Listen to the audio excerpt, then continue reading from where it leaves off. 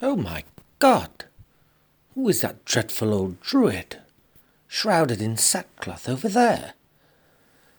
Oh, that's the new neighbour, darling. Her name is Ruby Rainbow. Christ, there's a tramp begging from Chesterton, look.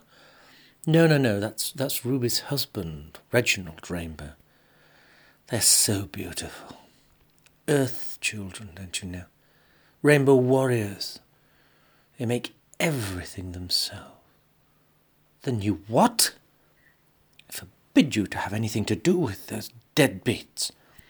What in the name of old Nick are they tethered to? Oh, that's Beatrice and Boudica. Bearded buff silkies. They're house hens. Domesticated fowl, darling. I don't believe that you've befriended tramps and druids who are keeping chickens in the house. It's no different from keeping parrots or budgies. You stupid woman. I suppose you'll want us to have some flying rodents in the house as well. I mean, let's get a badger for the bedroom, shall we?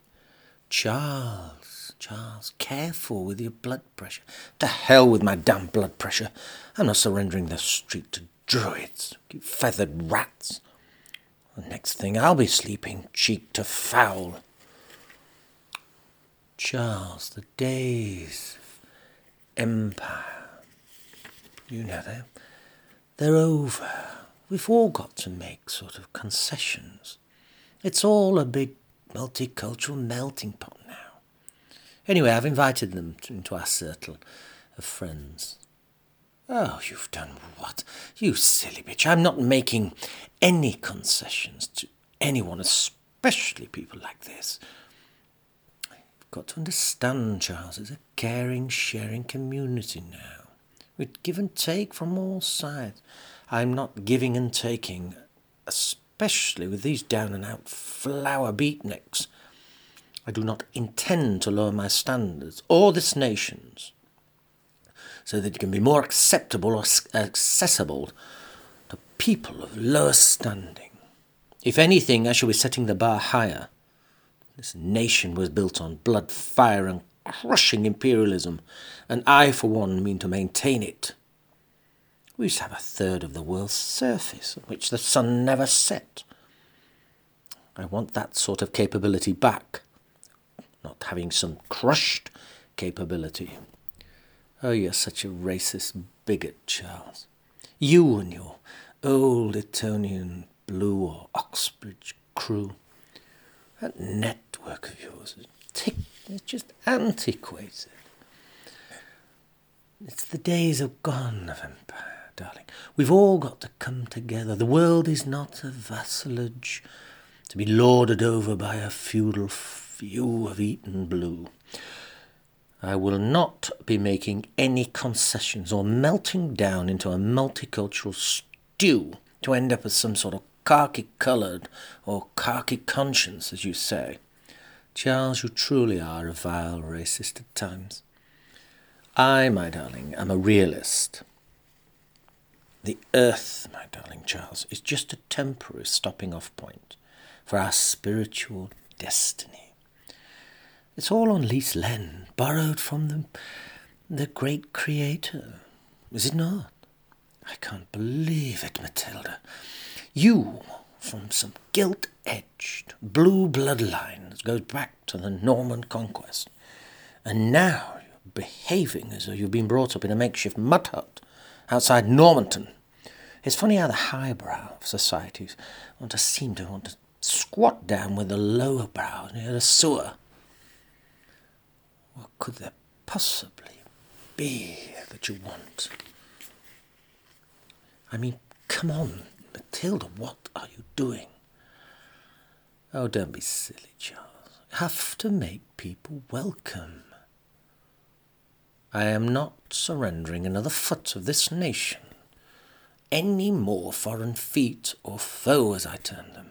I'm virtually falling off the white cliffs of Dover through overcrowding as it is.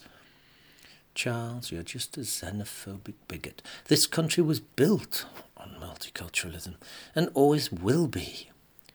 You yourself are Anglo-Saxon. I mean, what do you think that means? You're from different diversification, demographic bloodstock. That's how genetics work. They work much better that way. If the gene pools start to stagnate, it's a catastrophic. Anyway, this is how we're going to do it, Charles. I mean, if you had your way, Charles, we'd really, there'd only be you as some sort of landed gentry, sowing seed. Well, in your case, and it'd be seedless anyway.